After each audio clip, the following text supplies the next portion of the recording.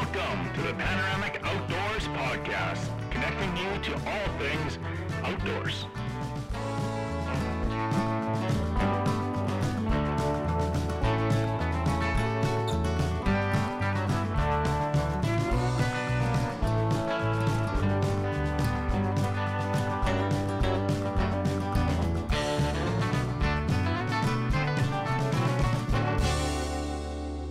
Welcome back to the Panoramic Outdoors Podcast. This is episode 166, brought to you by iHunter, Canada's #1 hunting companion.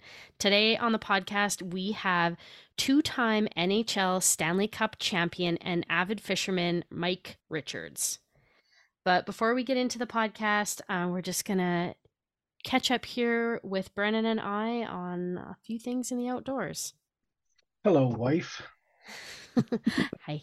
Brennan was recently home, which was really nice. We got to do some outdoorsy stuff together that we haven't been able to do for a little bit. And I don't know, it was just kind of good to be out there together. Yeah, it was nice. You know, we got to go out and do some stuff that I've been talking to Mad Game about for months and months, it seems. And yeah, when is he coming? Well, he was there, and it's done, and we had a lot of fun outside. Yeah, it was great. We got to do a little bit of whitetail hunting, and you got to shoot your whitetail on your first night out. So I shot mine on my first night out, and you shot yours on your first night out. Sure did. Little fella come out, and as the opportunist in me just kind of was like, "Yeah, I'm done." Whack. There he goes. So yeah, be done with that. It was nice. You know, he was a decent little buck, freezer buck. I'm not too picky about stuff like that, and if it's an opportunity, I just that mantra of don't pass up on your first day what you'd shoot on your last day, and that's just kind of my thing with that, right? You just never know what could happen, so got him done. It was great. Yeah. It was a beautiful animal, and it's a really good harvest. Yeah, that was great. And then we got a little bit of we got to go out for upland a couple times. Mm-hmm. Yeah, actually, I was pretty excited. We got to try out our matching Badlands. Yeah. So April and I match out in the woods. It's it kind of looks like I'm walking with a child, but it's my wife. You know, we have these. I think it's the Huron upland. Is that what? Yeah, these fantastic Huron suits that Badlands has. And you know, they got the blaze orange in them. They're fitted. They're built for the brush, you know, like where chickens are going through some crappy brush. You know, obviously Rosie crashes through a lot more stuff than we do, but you know, it was we had a really good time doing it. You know, we were successful, and you know, not only successful, but just really enjoyed being out there and trying after them. Yeah, like success can be outlined in a few different ways, right? Like the success, yes, and there were a couple times when we got out and we got birds, and success in other days where we just kind of went out as let's go check this out and let's just have a nice time and go for a really good walk, and if something good happens out of it, then fantastic, and if we don't take home a bird, then that's fine too. So success in different ways, and you know, each one was a success in its own way. So that was cool. That's right. I got to use, I don't think you used this at all, but we, like Brandon said, we've got the Huron sets. And so the pants, there's the pants that go with the Huron jacket. And then there's also what are called the brush pants. And so both of those have the sort of thicker, almost like canvas material, you know, part way up the thigh and then all the way down to the bottom of the pant. And so those are, like Brent said, for, you know, walking through that rough stuff. But then I also have the upland game vest. So that's your, you know, any upland person would know, kind of like your pheasant vest or your bird vest. It's one of those, and I really like it. It's got a lot of pockets in it. It's got on the side, on the hip side, it's got magnetic opening and closing pockets for shells, and I really like that. And then it's got just lots of pockets in general in the back for all kinds of different things. So I carry around like a bottle of water, an orange leash for Rosie in case I need it out in the woods, and also my license goes in there, but that's all in a different pocket than where my birds would be in case they're all bloodied and stuff like that. So lots of pockets, really like it. What else? We've just been kind of We did pretty good. We also got out for a nice bird hunt. That was pretty good. Or a couple bird hunts, I should say. Got some Yeah. waterfowl done. Oh yeah. And yeah, it's no fishing. Surprisingly no fishing. That was No, we're in that transition yeah, zone. that weird. Well, when I first got there, I guess the sort of snow ice storm hit and Yeah. the shallow water froze up, and I mean we could have crushed a boat in some of these bigger water bodies, but nah, there was other fun shit to do. So didn't get Yeah. into any fishing, which is okay. We bought enough fishing stuff.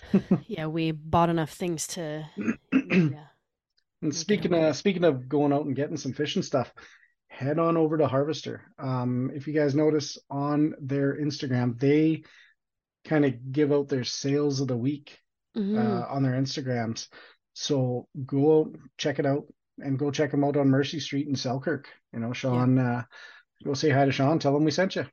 for sure. If you're out in that area, might be a Hmm. place that we need to go take a peek. There's the this week, obviously that when this recording comes out, the sales will be over, but I noticed they have a sale for carp nets, which is kind of neat, and then a Hmm. bunch of like other outdoorsy stuff, and so that's really cool.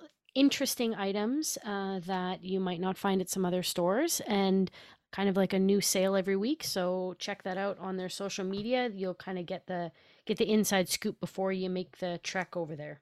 Yep, that's right. No, that's good. And like to get back into fishing here, we talked with Mike Richards about his transition from the NHL to being a fisherman. His Instagram there says I used to play hockey, but now I'm a fisherman. I might be quoting that not quite correctly, but that's what he's doing now, and he's just enjoying life. And it was a pleasure to talk to him. Sheldon's a big hockey guy, so a lot of the conversation was about some pretty cool hockey memories. I'm more awestruck because I'm more of a Canadian kid that's just thinking like, oh, the Stanley Cup. Like, gosh, this guy's won it twice, and in the episode we talk about something pretty unique that he got to do with the cup. So you'll definitely have to stay tuned for that. And it was just again a pleasure to talk to Mike, and we really hope that you enjoyed this episode. Awesome. Well, let's get right into it then. Well, welcome to another episode of Panoramic Outdoors Podcast. We've got a special guest today. Now that hockey is well on its way, we thought we'd maybe see if we can find somebody that's been on the ice before, it's been on the lakes and the outdoors and all that stuff. So we got a guy that's won quite a few different awards throughout his career, gold medals and different calibers, I guess, of hockey, World Juniors, Olympics, and some Stanley Cups. But welcome to the show, Mike Richards. What's up, guys? How's it going? Thanks for having me. Yeah, for sure. It's things are going. We were just kind of chatting about AAA hockey before we got going on here. There's another story that I'm just going to bring up quick about Aaron Asham's celebrity golf tournament. Have you attended that before? Yeah. I went there. I don't even know when it was. I don't know what year. That was a long time ago, I think. It was a long time ago. Yeah, in Portage la Prairie. Yeah. It was fun. We did I used to run a golf tournament here, and it was a week apart. So when Aaron was home, he would come up to do mine, and then I would go to Portage to do his. So it was a little milk run of golf tournaments. There's usually one in Winnipeg too, right around there. I can't remember what it was, but it was just a little circuit that both of us did actually. Nice. Yeah, I've done the Shane 91 in Neepawa a few times. That was a long time ago too, but they're always fun to go to, spend a bit of cash and have some fun. But how we start the podcast off is we do 5 burning questions. So I've got 3. Brendan, you got 2, I hope. Yep.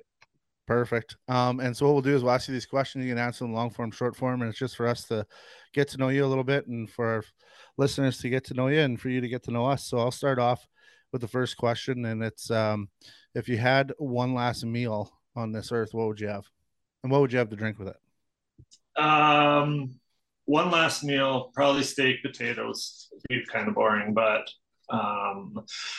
beef tenderloin specifically, and probably my wife does like a twice smashed potato that's just with like bacon in it. It's pretty special, so that would be it.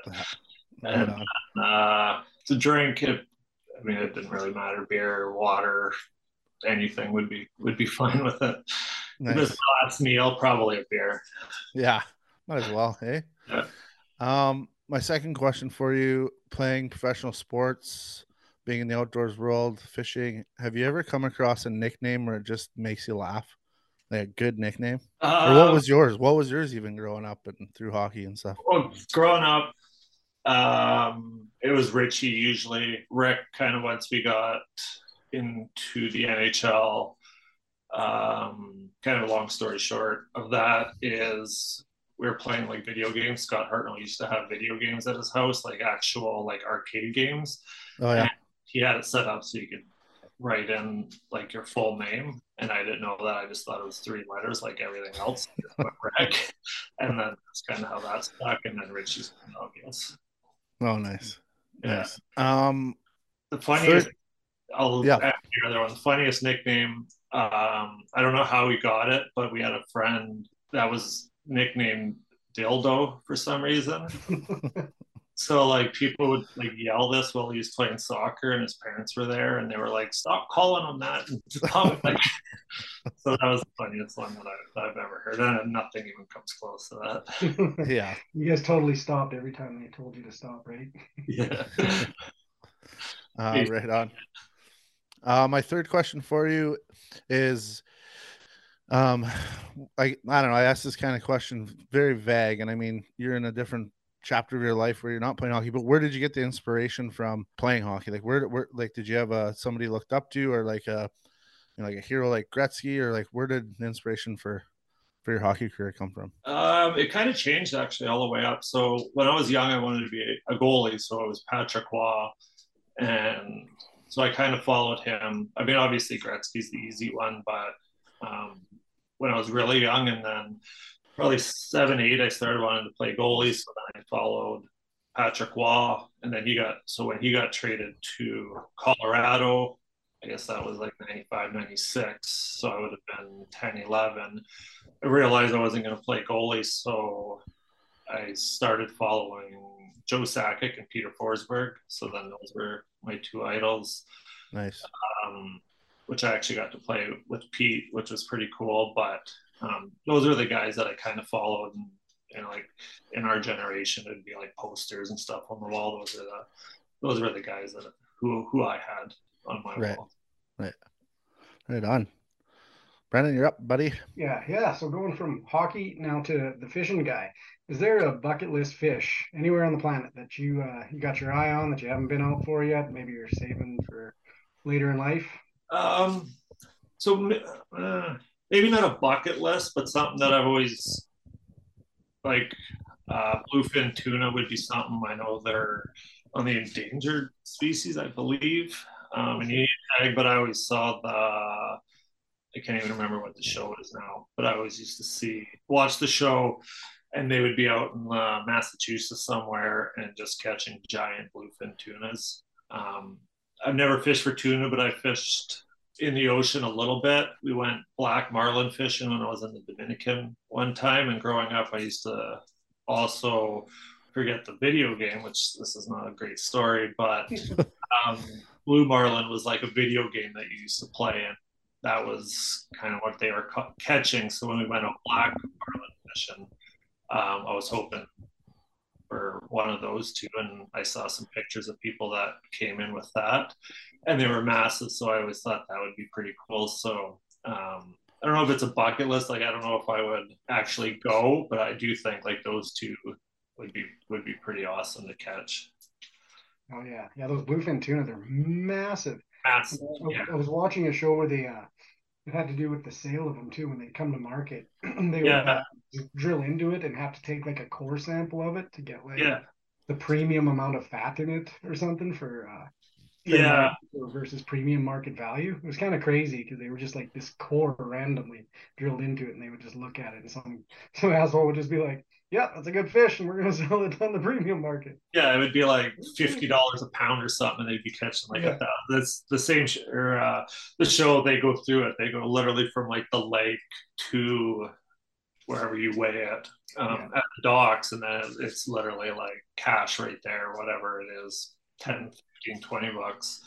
a pound, and these things are like 1,000-pounders, and it's pretty wild. It'd be wild trying to reel that. Crazy watching them in like a feeding frenzy too when they hit the side of the boats and stuff. Like they're so blue on top that you can't really see it until it's just wow. Yeah, they're just amazing fish. Yeah, it'd be pretty awesome. I don't know if I would ever like go out and actively try to fish them, because from what I understand, like you got to go out, and I'm not overly pumped about just going out in the ocean and not being able to see anything. So I don't know if I would ever end up doing that, but I do think it would be pretty wild to spend hours reeling this thing in. Yeah, it'd be fun. For sure. Keeping with the fishing, so there's a lot of different tournaments in the world for fishing, and you're kind of in the tournament scene now a little bit. I wondered, is there a target sort of competition that you're looking to get into? That's a good question. Some friends have been like trying to talk me into doing some of the opens, like Bassmaster, MLF, that sort of thing. I'm not ready for that at this stage, but at some point maybe get into that, and not do obviously all 9 or anything, but depending how the next few years go. I know they have some like down in Florida when we're there. The MLF, I'm not sure if it's the Phoenix series or the Toyota series. One of those always goes on Okeechobee, so I've been kind of eyeballing that every now and again, and just go in, whether it's even a co-angler, kind of buy in on the pro side.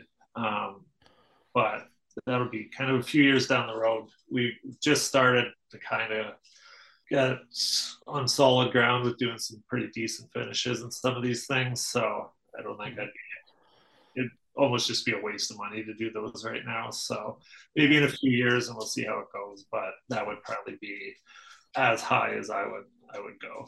Yeah, that'd be pretty sweet. Yeah. Well, you made it through the 5 burning questions pretty unscathed, I like to say.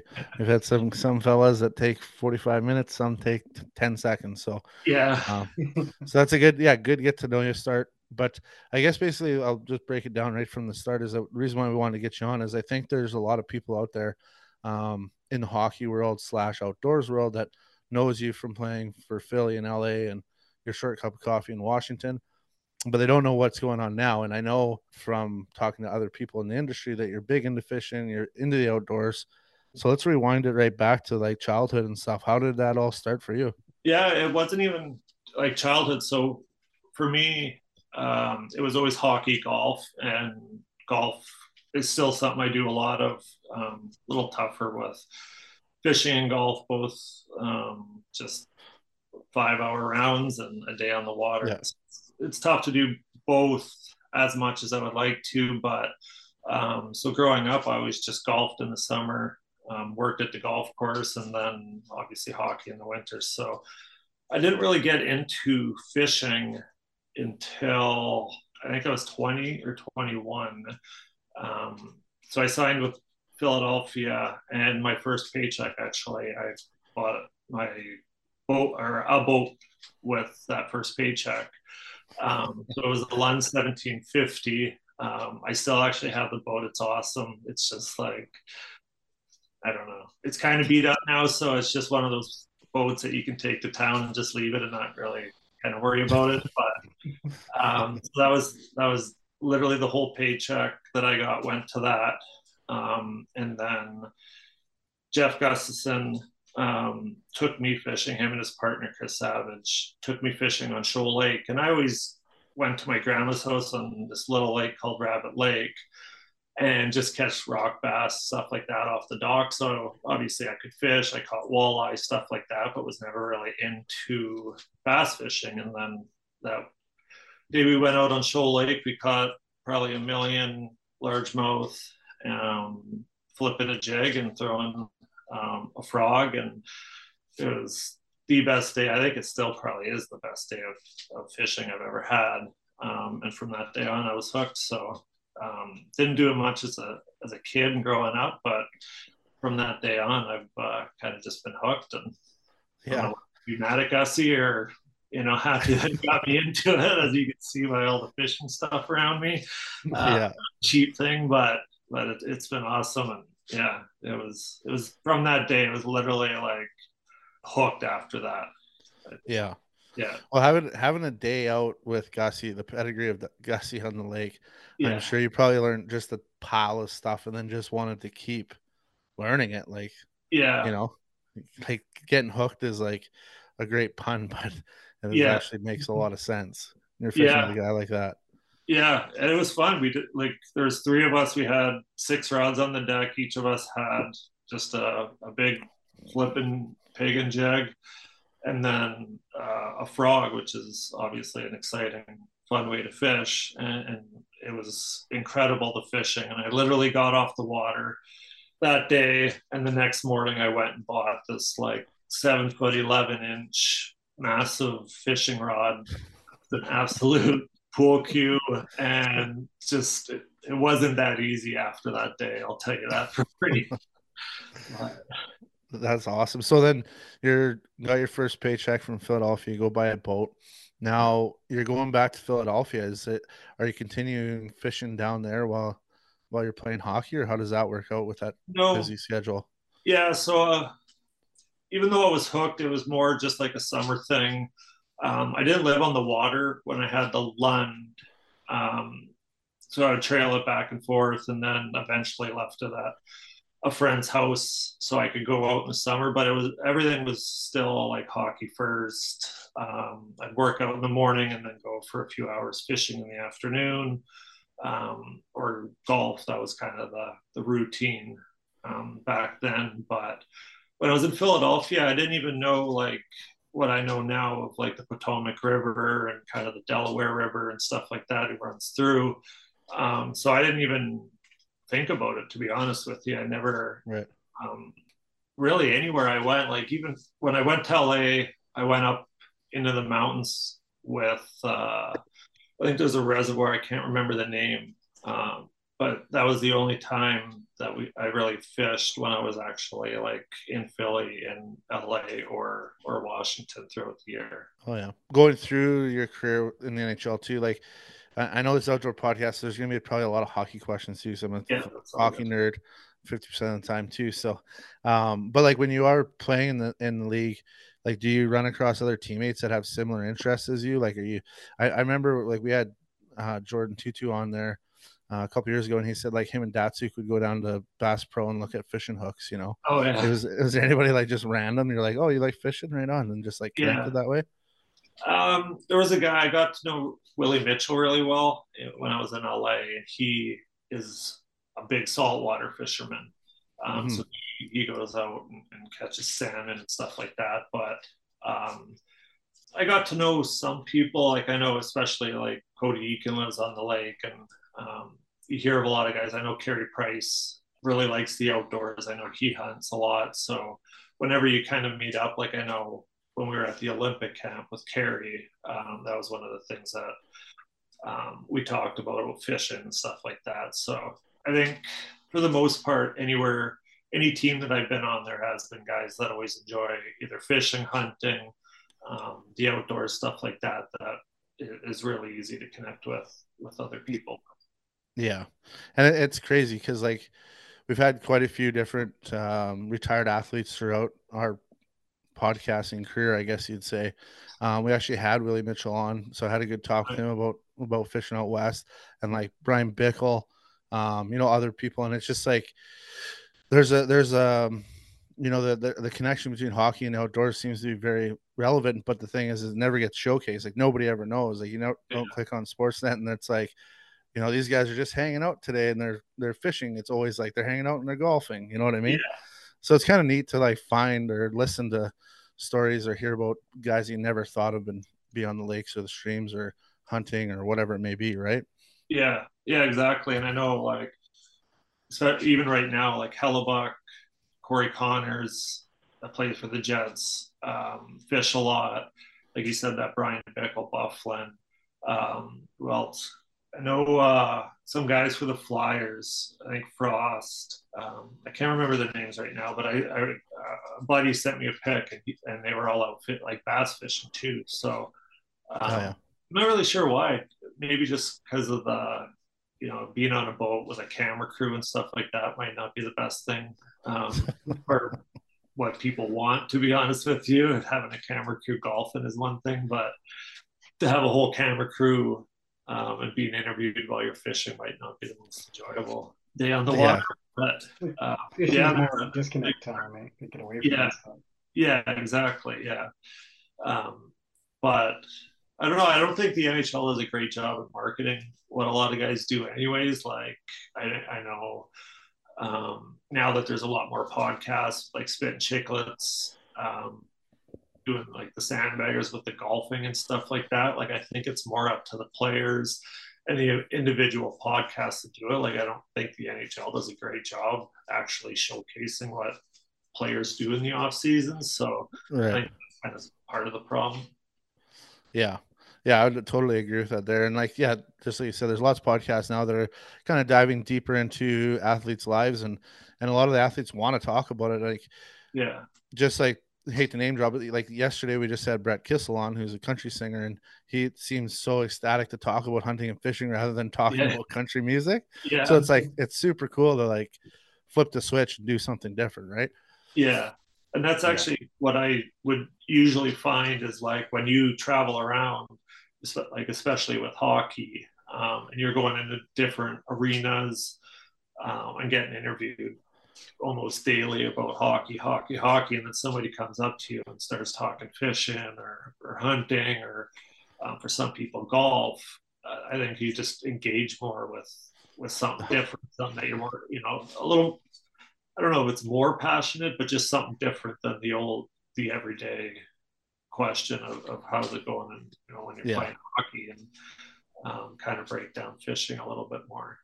Yeah, like you don't really require any social media or any interview training for fishing, right? Yeah. You either did good or you did bad. And yeah. It's winning or it's not. Yeah. Basically, yeah, exactly. Yeah. Brennan mentioned something about like a disconnect, and that's one of the questions that I like to ask people too, especially that run busy lives. Mental health is huge, a huge part of what we do.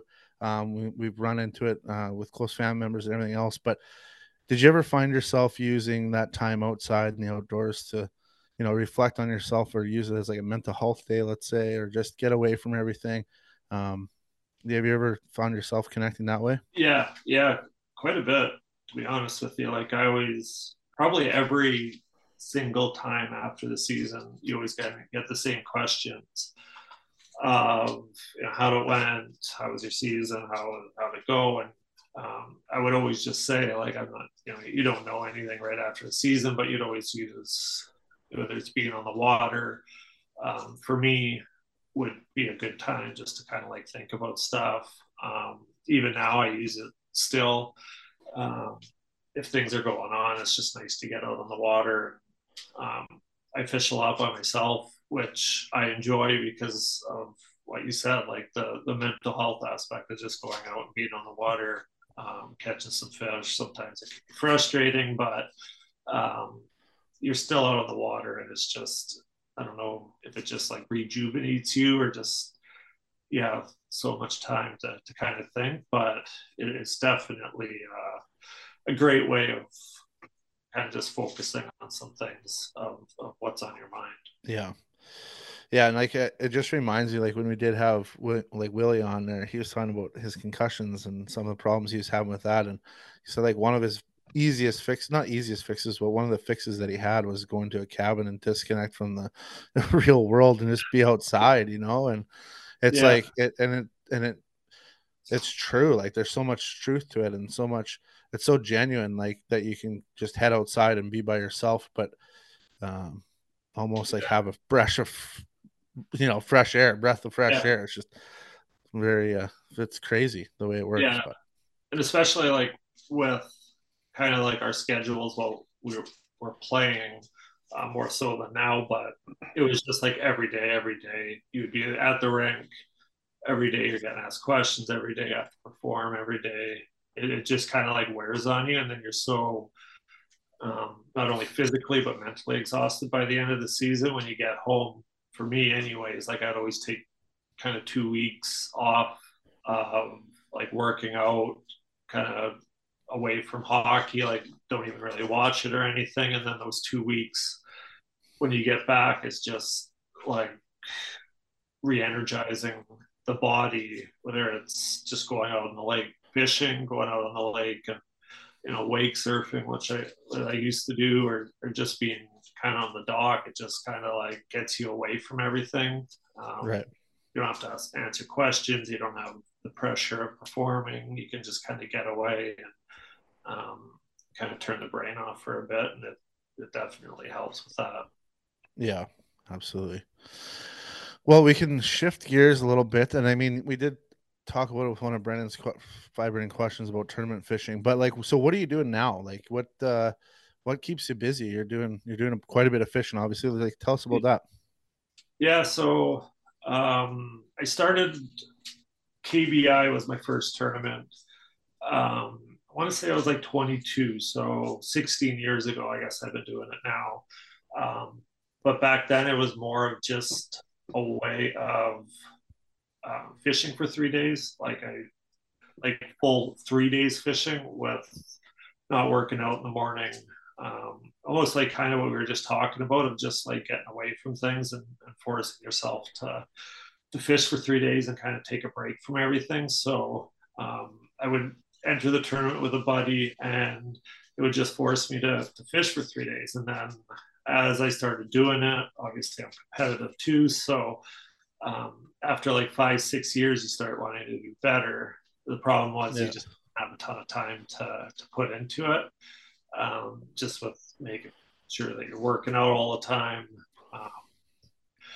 And you kind of go back, like when I was with LA, I wouldn't get back until the end of June. So then you just kind of have a quick month. And by that time, you're thinking about going back. So it really started to put a lot more emphasis and a lot more effort into fishing kind of as my career ended. And then once I stopped playing, I was like all in on the tournament scene. Like I would, like if the tournament was Friday, Saturday, Sunday, I would pre-fish like Monday, Tuesday, Wednesday, Thursday, like all day. Nice.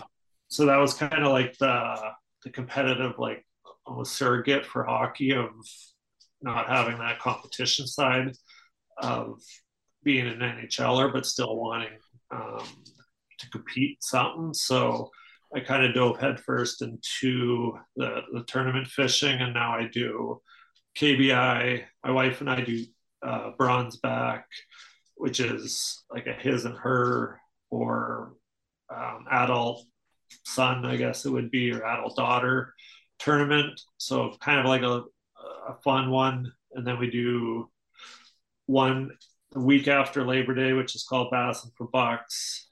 And then we do 2 or 3 fall ones. So a pretty good tournament schedule for a summer. But yeah, I just kind of dove in, loved doing it, loved the competition factor of it. And to be honest, like I used to get to the rink, like I'd always be one of the first ones to the rink, and I always used to love like the energy in the building, especially for like playoff games. Like when we were in Philly, it was like Pittsburgh was always a big game. When we were with LA, like Anaheim, and you could just like feel that energy in the building before like the fans were even there. And like day one or before takeoff, you can kind of feel that energy kind of in the air too with fishing tournaments. So I think there's like, I don't know, there's just like an excitement that you can kind of feel with everybody, like the noise of all the anglers, that is kind of euphoric a little bit before it starts. So yeah, like I said, I kind of jumped in, and we're finally starting to do all right, which is a lot more exciting than, when we first started. It was like 120th out of 125 boats, or wouldn't weigh in. So it's fun. It allows you to have a little bit of competition in your life, even though I'm just kind of done playing the NHL. Yeah. What's your what's the couple, do you have a couple good finishes? You got a couple firsts yet, or like what's your goal here right now? No first? No first, no.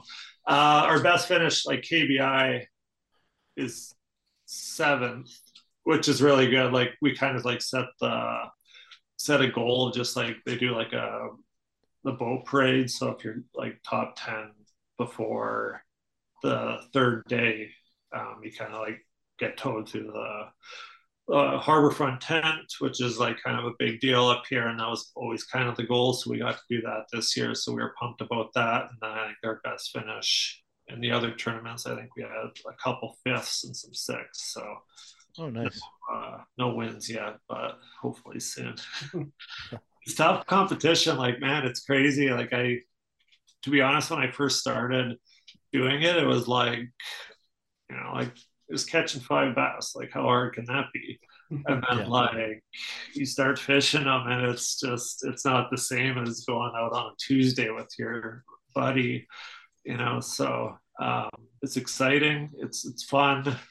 It's crazy how fast a tournament day can go when you don't have any fish at like noon.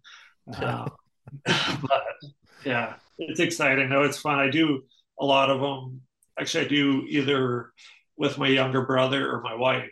So nice. It's a pretty good time. They like it. My brother and I do like kind of the bigger ones, and then my wife and I do like the fall tournaments, kind of like the 1 dayers or 2 dayers, a little quicker. Right. Yeah. That's cool. I've never been into that. Brennan, have you done any tournaments before? Well, we did the Lake of the Prairies Classic a couple times. I think everybody in this part of the province has entered one of those ones, or the Lake Irwin Jackfish Derby. That's usually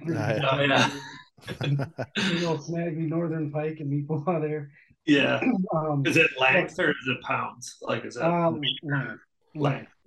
Yeah, and I think it's combined length, so I think at 225 inch. I think. Yeah. Similar. It's either that or the biggest pike. Yeah. Pretty cool. Those tournaments. It's funny that you say like the noise and stuff. Is there any like chirps you hear? Like, when you're in a big arena, you can't really hear what everybody's saying because there's so many people. There's some like funny comments from other anglers in boats, like just obviously jest, right? Because they're smaller tournaments.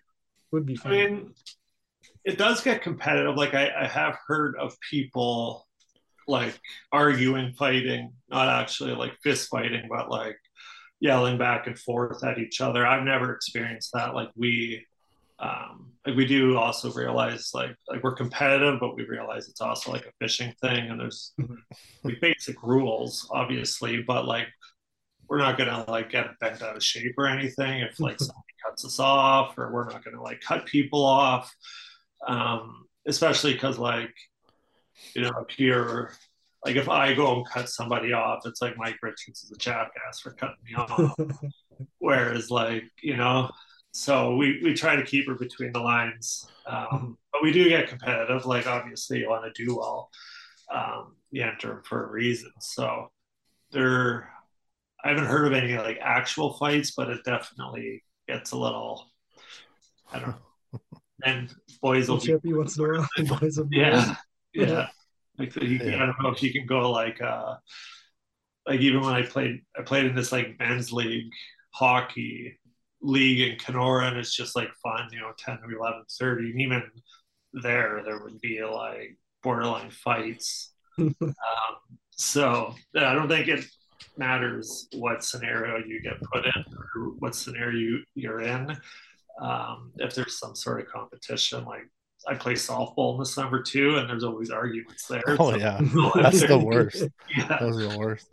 Yeah. We started a senior hockey team in Neepawa quite a few years ago. I don't know. Do you know who Kirby Law is? He played for the Phantoms for years. Yeah. And then he never made it. He was like the point leader in the A, but I don't think he ever went up. But anyways, he played with us, and everybody would like want to fight him and stuff. And we're like, what do you like? He's got to go to work or whatever the next day. Yeah. So we ended up bringing in Jonathan Akins, who was this like huge defenseman that he's played for Chicago Blackhawks, and for some reason he was in like Brandon. So I like phoned him like, hey man, you want to come play some senior hockey? And he's like, yeah, sure. And then put him on the ice, and then nobody even they're like, hey, you want to go for a beer after? I'm like, yeah. Let's go. But that's crazy. The competition is just like in our blood. Yeah, especially when there's like money on the line. Like some of the tournaments, like KBI, I think the winner got just under 19 grand this year. So it's not like you're you're out there just playing for, peanuts or Yeah. fish peanuts. If you're listening to this episode, we know you love local, and so do we. That's why we're going to encourage you to check out your local co-op. Co-op is in over 600 communities across Western Canada with over 2 million members. Co-ops are a member-driven organization that serve the local community. You can check out co-ops for all your food, fuel, home and construction, as well as agricultural needs. A membership costs you $10 to get in, and you're going to see that back in equity. You don't need a membership to shop at Co-op, but you'd be missing out on all the equity and most importantly, your say in how that company runs. For groceries, if you want to shop online, you can check it out online at shop.crs in select markets. There's hundreds of local products sourced and packaged all across Western Canada, and even free cookies for children in store at the deli counter. If you're looking at a home and building experience, they have local experts available to help with any plans, large or small, and free home and garage blueprints available for online download. Their gas stations are not just a great place to stop for fuel, but also for snacks and a recharge. They're available all across Western Canada, voted the cleanest bathrooms. They have full service at most locations and car washes at most locations. On the ag side, Co-op's been in the business since 1930 and has continued to lead the way in not just energy products needed for seeding, harvesting, and everything in between, but also in the growing inventory of high-quality products, including crop inputs and feed that Co-op manufactures and distributes. Co-op's private label production selection is growing every year, providing growers with the high-quality products they expect from the name they trust. Co-op also offers a range of fuel, lubricant, and propane products, and also provides farm buildings, grain bins, bulk fuel, fuel tanks, livestock equipment, fencing, and heaters. Wherever you are, be sure to check out your local co-op because they have it all.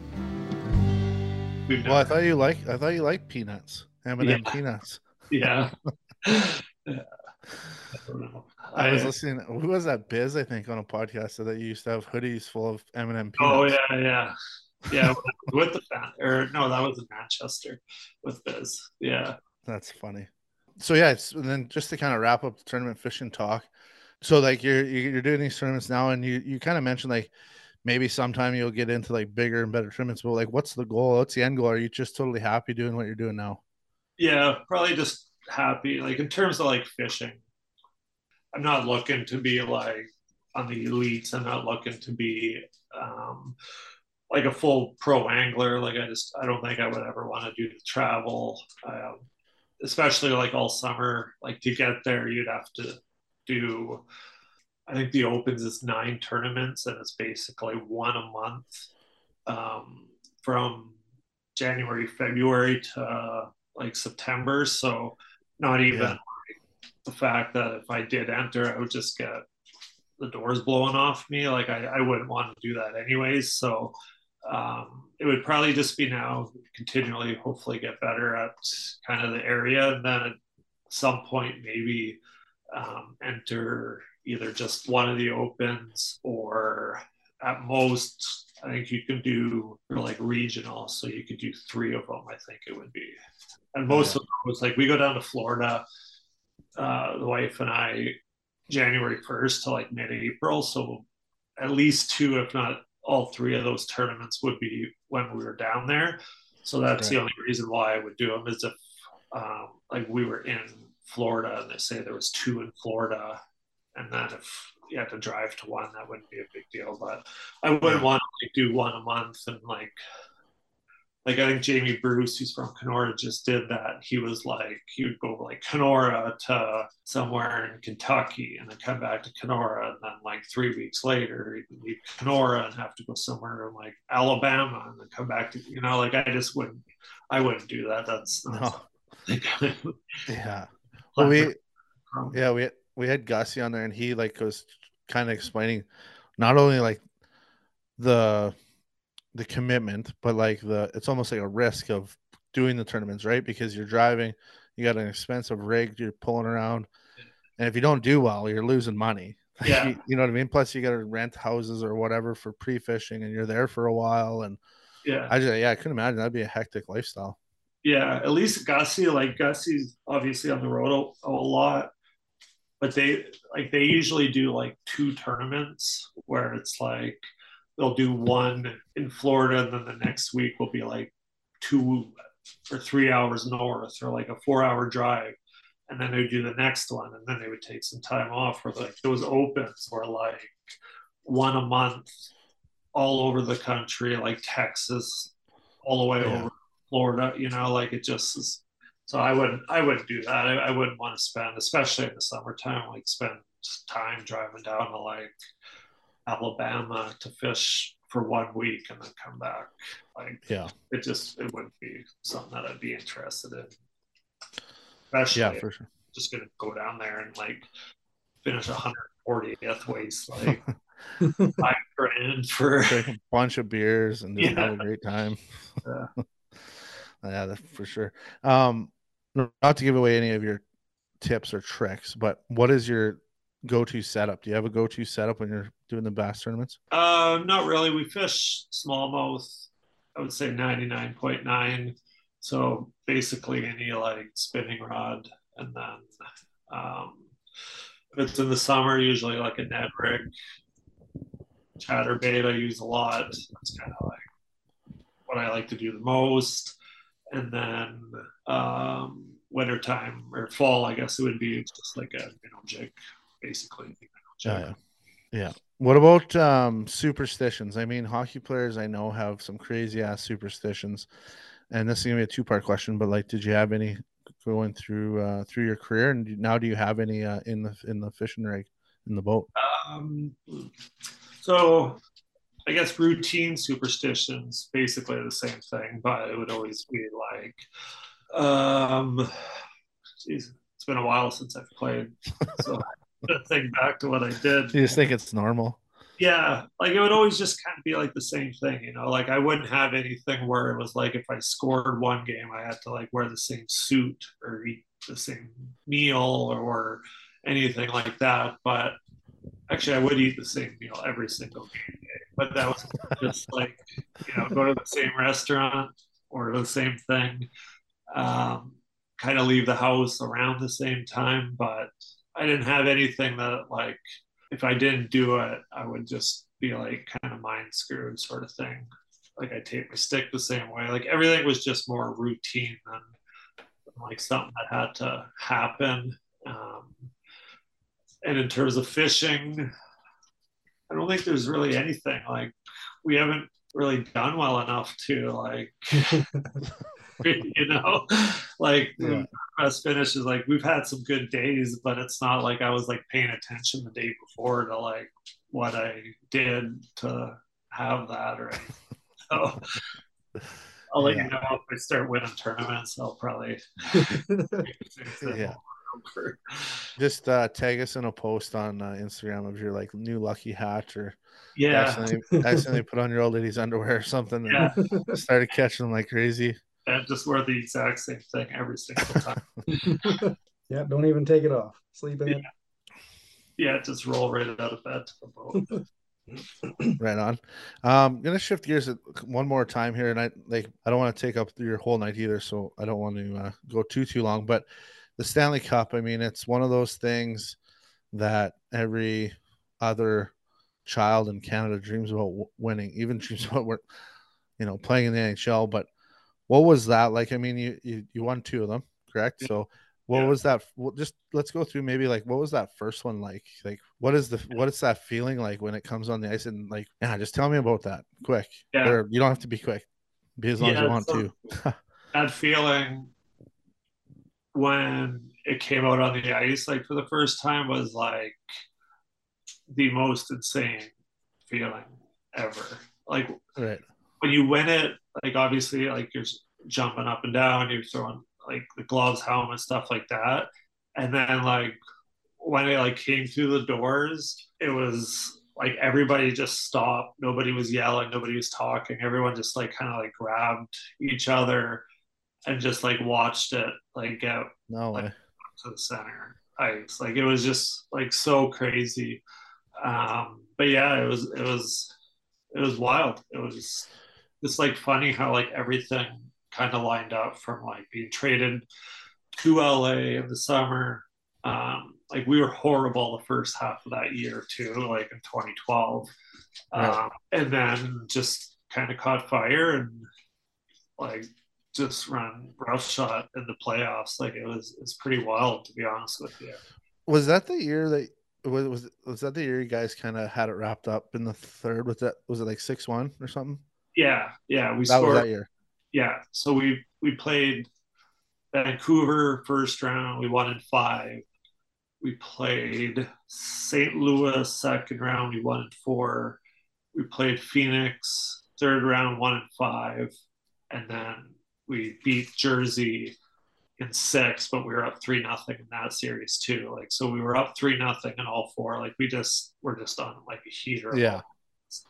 And yeah, we had a 5-minute power play, I believe, in the first period, like 10 minutes into the game, and I think we scored 3 or 4 in that 5 minutes. So like it was over like right away. Right. So it was like kind of unique because like when it was 6-1, like you kind of know it's over, but like you obviously don't want to just like nail it in. Yeah. So like we were kind of celebrating with like 2 minutes on the bench or like 4 minutes on the bench, and Daryl kind of got mad and it's like it's not over, and then like with like a minute and a half, it's over now. So like, just chaos, and then like I said, like you're going nuts, and then when it comes on the ice, it was the most like crazy feeling, crazy like sight, because really like you just play, and then even when you win, you don't really like fully grasp of what you won, and then like when it comes on, you get your hands on it, it's just wild. And then like the next day, like we were just like sitting around at Jared Stoll's house, and it was just like sitting like on an outdoor patio set like on the center table, and you just like see some of the names on there, and it's pretty wild to see like Wayne Gretzky, Messier, like guys like that. You could literally spend hours just looking at the names. And then like it was a cool shot. I think I noticed it after in the dressing room when we were like dumping beers in the top, like Kenora Thistles is like in the main hub, like in the main right at the top of like 1907. They won like Kenora Thistles. Oh, wow. Yeah. But it's like so prevalent, like right when you look, if the cup's on the ground, you look down into the actual cup, it's right there. So it was pretty cool to see too. That's really cool. Just big connection to home, hey? Yeah. A buddy of mine from Kenora brought that up years ago. Nolan Queen. He's like, "Did you know we're on the Stanley Cup?" I guess Nolan. Yeah, we are aware of that. Yeah. When I had my cup for the day, so because we're so remote, I got it for like a day and a half. And the first day we did like a ton of stuff with it. And the second day, actually, in the morning, I took it fishing for like 3 hours. We just went out and like it was kind of like full circle of what we talked about at first about like the mental health thing of just like the first day was so chaotic with like pictures and like having to be here like breakfast, then we're gonna go here, then we gotta go there, then it's like it was just like nonstop that whole day. And then the next day it was like me and the cup guy and a photographer. We just went out and caught some fish and put a bass. Did the cup guy throw a couple of lures out? Yeah, just hooked it on the side. But they were nervous about it going in the boat because I guess it sinks.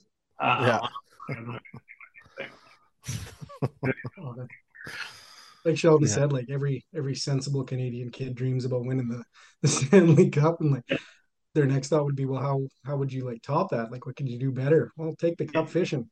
Yeah. Well, we actually just had so this summer will be our 10th anniversary for 2014, but so obviously not past summer. The summer before we had the 10-year anniversary of the 2012 one, and it was just like cool of like getting back together with that group of like everything was just like the same. Everyone was just older, like how everyone says like you have that like connection or that bond when you win with the same group, like you'll have forever. Like everything was literally identical. Like everyone was just like ripping on each other and like so nice. Pretty cool.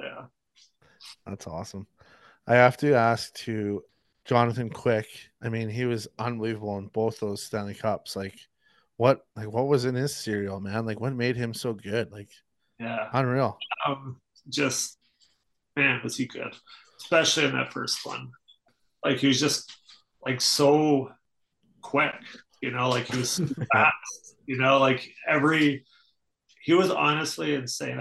I think that's the best goaltending I've ever seen in my life, and I don't even think it's close. Like that whole really from like when I say we were like terrible at the beginning of the year, that 2012, like basically from Christmas till the last game of the year, like I would be hard pressed to find games that he let more than like one goal in. And like the only reason we lost in the first half is just because we couldn't score.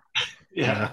Like he was so like I don't even know. You can't even like you don't even do it justice by saying he was like incredible because he was so good. And he is like one of like the best guys too. Like he actually is like he just moved like he plays for the Rangers now, but he lives a little bit like outside. So he's like I could see him like practicing like bull hunting and stuff like that. Like he also picks some of the outdoor stuff. Like he loves nice. Birds and like wants to get into hunting when he's done and stuff like that. So yeah, that's cool. I got one more question about hockey, and then I'll throw it out over to Brennan in case he's got any wrap up questions too. But there's one thing that I always wondered, and like when it comes to playoff hockey and like winning a Stanley Cup or whatever it may look like, is like people always talk about like you need that veteran presence. For the first cup, did you have that veteran presence from somebody? And then when you're going through the second cup, did you feel that you were like that veteran for that run? Yeah, a bit. Like we went, so in 2010, we went to the finals with Philadelphia. We lost to Chicago. And like I just remember in that kind of run, like you just kind of get on a little bit of a heater. And then like in the finals, I was like so nervous. Because like we were saying before, just like every kid's dream to win the cup, so you're actually playing for it. So I felt like 2012, like it was just more like relaxed. I think like the first two rounds are kind of just like more physical regular season games sort of thing. Like obviously the intensity picks up and the speed of the game, but you don't really like feel the pressure as much. Whereas like when you're in the conference finals and especially in the finals, like that's when it starts being like literally right there. So I don't think we had as much like veteran guys. But Justin Williams won a cup before. Like we had a bunch of guys that kind of either won or have been to the finals a few times. So I think for myself, anyways, like once we got there in 2012, it was more of just kind of like let things come to you and not just be nervous of like going 100 miles per hour and like just trying to win like the cup in game one sort of thing. Whereas in 2010, like barely sleep like leading up to it. You just like try to do so much that you actually end up doing like literally nothing. So I think just like from talking to like Jared Stoll, he was in the cup finals. Carter was in the cup finals. I was cup finals. Dustin Penner won the cup. Justin Williams won the cup. So we did have a lot of like guys that have been there before. So I think we were better equipped that year than we were in 2010 when we lost in Philly. And then in 2014, like I think there was only like 4 or 5 guys that didn't win it with us in 2012. So you kind of tell what like the Rangers were feeling because they were the first couple games, like we were up 3-0 in that series too. But we could just see like the Rangers kind of like running around. And if you're not there, like I always think experience is like a little blown out of proportion a lot of the times, but like in the conference finals and finals, I think that's really when it starts kind of paying off sort of thing. Yeah. That's an interesting insight to it because I've been a hockey fan. I always watch hockey and, playoffs come and the finals or conference finals, whatever it may be. And it's like, oh, these veteran presence. And it's like, wondered like what they do. Like, do they grab a guy and shake him and say like, "Hey man, get it under control," or like, just they lead by example and all that stuff. So it's pretty cool that we got an insight of that side of the hockey game for sure. I'd say it's more of like a calm demeanor kind of around like the dressing room, on the ice, like pregame skates, stuff like that, where you're not like just going a million miles per hour. Like even when like in 2010 when we won the Olympics, we gave up the tying goal with like a minute left or whatever, and then we're like all just sitting in the dressing room, kind of like obviously down, and then like Scott Niedermayer is just like walking around eating an apple like it's like not sweating. Yeah. So I think just like little things like that, I think just kind of like give you confidence of what you're doing, sort of thing. Just like a calm demeanor, like a casual walk more than just like almost like yelling and acting nervous sort of stuff. So I think that goes a lot further than the rah yelling or not having any experience where you're kind of pacing, just like that calming presence. I think. Yeah, that's cool. Brennan, do you got any kind of questions to wrap this up? Yeah, with? Like so many. Again, I'm that sorry, I took it all. No, that's all right. I've just been kind of awestruck a little bit here. So, like, winning the second one, like, was it this old thing, or was it the same surreal feeling?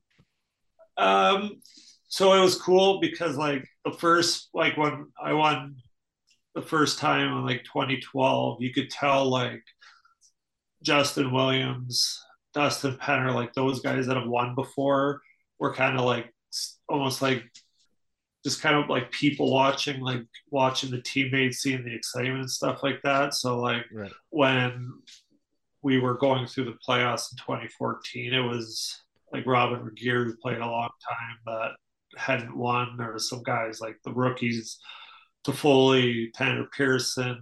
Like there was a handful of guys that hadn't won either. So I think it was more like, let's win for Robin, let's win for these guys. And then you're still as excited, but I think it's just more like happy that you were able to do it with them too. Because like every group's kind of unique. Like it's never going to be like 22 guys the same each year. So I think it's just more of like a unique feeling of like, let's do it for these guys. Let's do something with this group, sort of thing. Yeah. And then after you won the second time there, did you take the cup ice fishing? Was the No, so that was they did like a hockey day in Canada. They do I don't know if it's Hockeyville or whatever it is, but so that was, I think that was in 2013 with the lockout, maybe.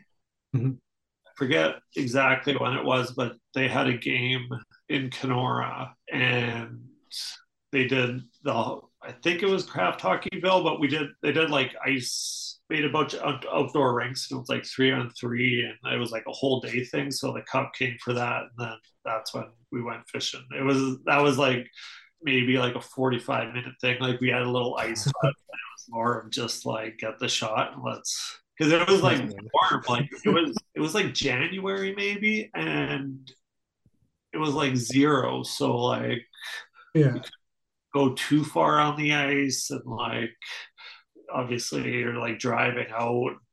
Like they had a ton of things planned, but yeah, I forgot about that actually. That's funny. Throw on the skates and skate away. Everybody's taking pictures of the hockey, and there's Mike over in the distance. Fishing. Yeah. Like that was back. We had a nice hut. We just went out there. My cousin was there, this kid, and I remember actually doing that. Now that you bring it up, that's great. Cup guy probably be a little more happy with the ice than on the boat. Hey? Well, they were like in awe that we were like driving on the ice, like driving on the lake with their trucks, like the ice road. Like they were just like, so this is the lake, right? I'm like, yeah, this is it. Yeah. Oh, that's funny. Oh yeah. Right on. Yeah, I guess we could probably start wrapping things up here. Brennan, do you want to maybe just if you have any final thoughts, final questions, final words for Mike, and then Mike, you can go, and then I'll go. How about that? Not a whole lot. It's been a really fun episode talking about the ins and outs of hockey and how the how fishing's kind of grounded you throughout that process, coming into it later on in life, and then really finding it. Fishing tournaments, my wife, to my detriment, is the fishing master in the family. And she Yeah. goes after, like, we've done it our whole lives or whatever, but she's the one into the tournament. So you guys could probably exchange some pretty clever stories on pre-fishing. The pre-fishing is always great, and then Yeah. come the tournament date, for some reason it's just not working. And Yeah.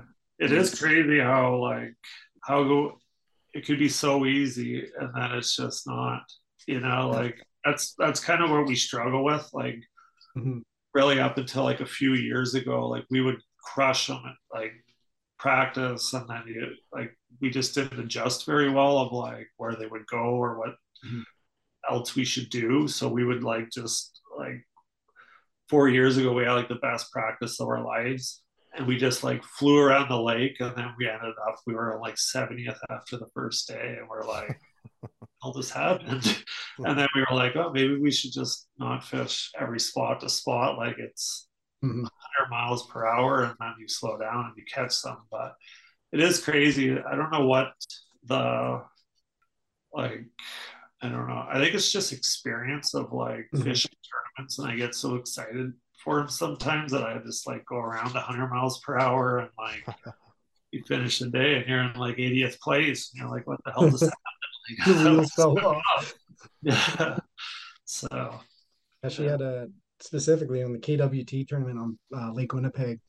The one day the fish are crushing from 14 feet away. You see them come in, boom, you could throw a bottle cap down there on a hot dog and yeah, everything's biting. And then the next day, if you weren't hitting them on the head first to show them that there was a lure in front of them, yeah, they weren't interested. That's a big lake to have to go and be precise right on top of a fish. So it yeah, can get pretty frustrating. You can get in your head about it too. And it's at the end, you yeah, just got to realize that, hey, I'm fishing, man. Like, yeah, yeah. tournament, but Really not much, but yeah, it is frustrating because you just think it's going to go so well, and then aren't they the day eating? God, flies eat by it. so Yeah. quick when you're struggling. Like it could be like, oh, it's only 8 o'clock. We got like 6 more hours, and then you don't catch anything till like 1, and you're like, holy crap, it's 1.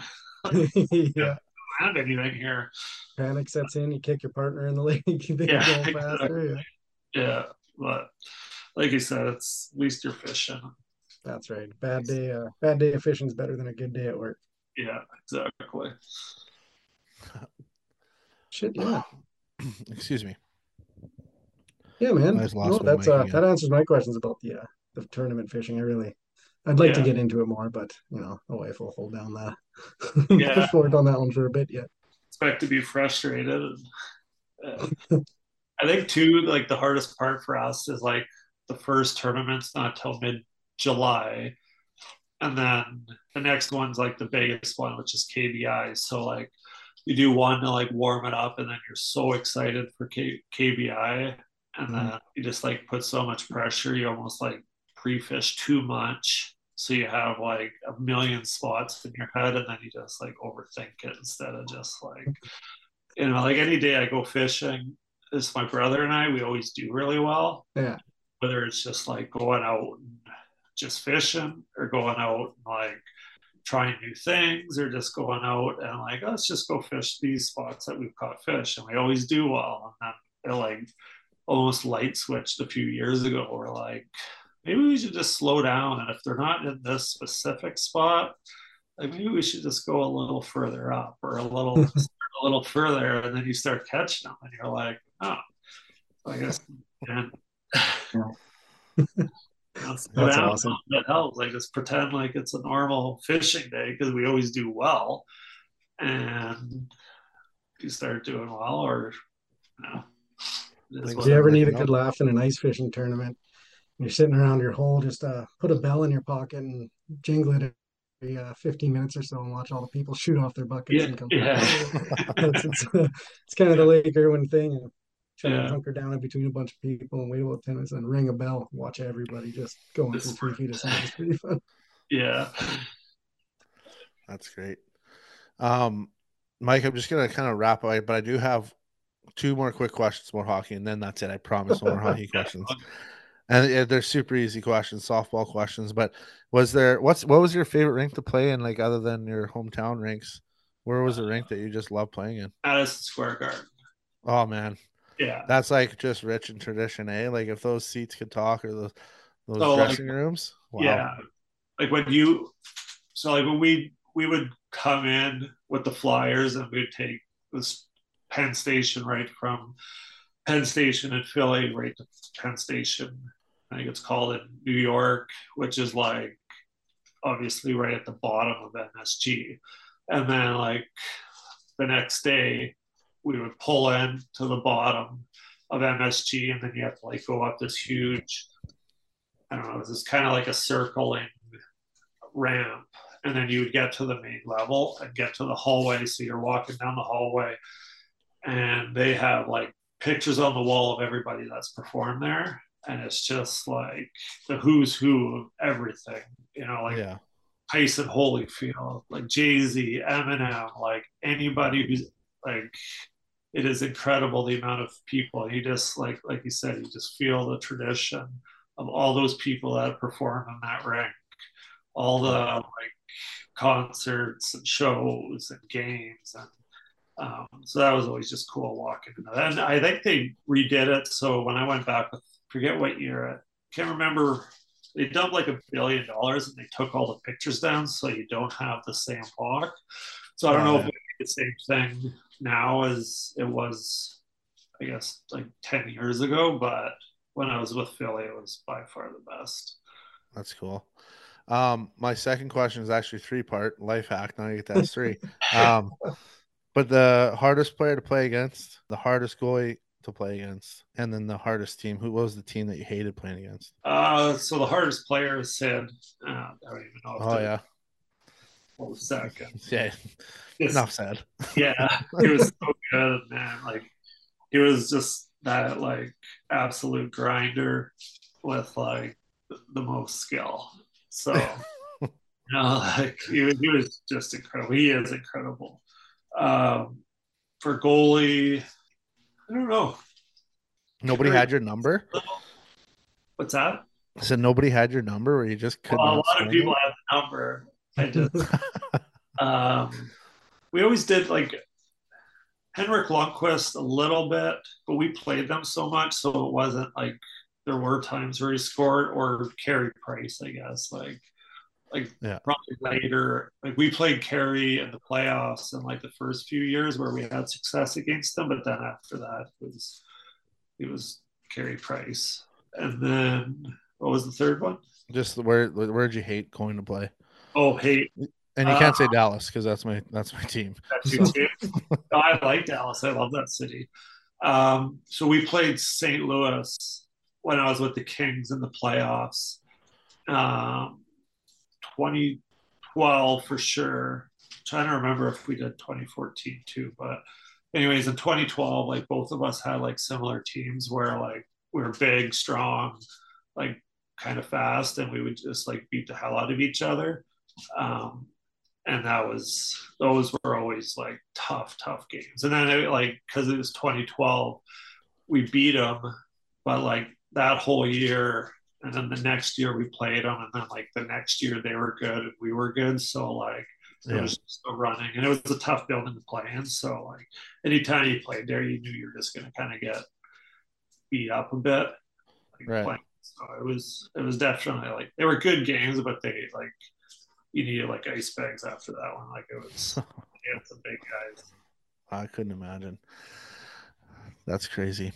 But yeah, I guess I mean we've ran pretty long here, over an hour now. So I'd just like to just say thanks a lot for jumping on. I mean, we messaged you on Instagram, and it wasn't long for you to message back and agree to come onto the podcast. And for somebody that's has got a busy schedule and is retired from the professional life and stuff like that, for you to jump on means a lot to us. Me personally as well, just as a hockey fan, I get to ask a few questions. It's always fun. But I'm gonna also extend the invitation, if you're ever over by Winnipeg and you want to go catch some greenbacks this winter or something, look us up. We'll take you out. And yeah, thanks a lot, man. We really appreciate it. Yeah, anytime. No problem, guys. Okay. Okay, well, you take care of yourself, and good luck going forward in the fishing world. And you never know, maybe we'll get you back on in the next little while. Yeah, sounds good. Thanks. This was fun. Well, that was a great episode with Mike Richards. I enjoyed hearing about his cup experience and what he got to do. That was really cool. Yeah, it was. It's just one of those things where he's like I said in the podcast, like, how could you make winning the Stanley Cup any cooler? Well, take it fishing. I'll just take it fishing. Yeah, that'll do her. Yep. Just a couple little, I guess, housekeeping things before we completely sign off here. I'll let you take it away. Yeah, so we mentioned on the last podcast there with Brett that we were participating in the Movember this year. We have a team set up on the Movember website. That's Panoramic Outdoors. We're raising money for men's health. That's what it's about. Yep. We're growing these caterpillars on our face, and trying to do our best to stay away from places that make us look creepy. But all kidding aside, it's a really good cause that we're trying to promote here, and also to add on to any sort of donations that we collect or give out to Movember. We're also taking $2 from every sale for the month of November from any of our merch from the store. So that's also going to Movember in November. I keep trying to just say November, but like we said, great cause. We hope you guys want to participate in it. I think you can even join the team in some capacity. You'd have to check out on the website how to do that. And of course, follow on our Instagram or our socials. We'll be posting more the donation tag and all of that good stuff. With that, yeah. And so, like, to kind of segue a little bit into the store, like to kind of go with the $2 off every merch thing, we have tons of Blaze Orange hats and toques still. We want you guys to be safe out there and look fashionable. So, they don't dissolve after this season. These things are good for the upcoming seasons down the road. So go give us a look on the store. I think it's $30 a hat or whatever. And yeah, they look pretty good, man. Yep.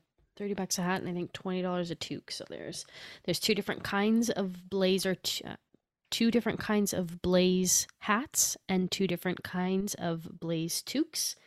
And then the other thing that I just want to mention before we sign off for the evening is if you have been listening to the podcast for the past little while, you've listened to this great episode with NHLer Mike Richards, if you listened to our episode with country singer Brett Kissel, or even the one before that with upland hunter Rich Wong, if you've been enjoying these, it's free to go onto your podcasting platform and give us a little review or even write down a comment. That really helps us with the algorithms and gets this podcast out to new people who would also love to hear all the different stories. So thanks a lot for tuning in, and we will catch you in the next one.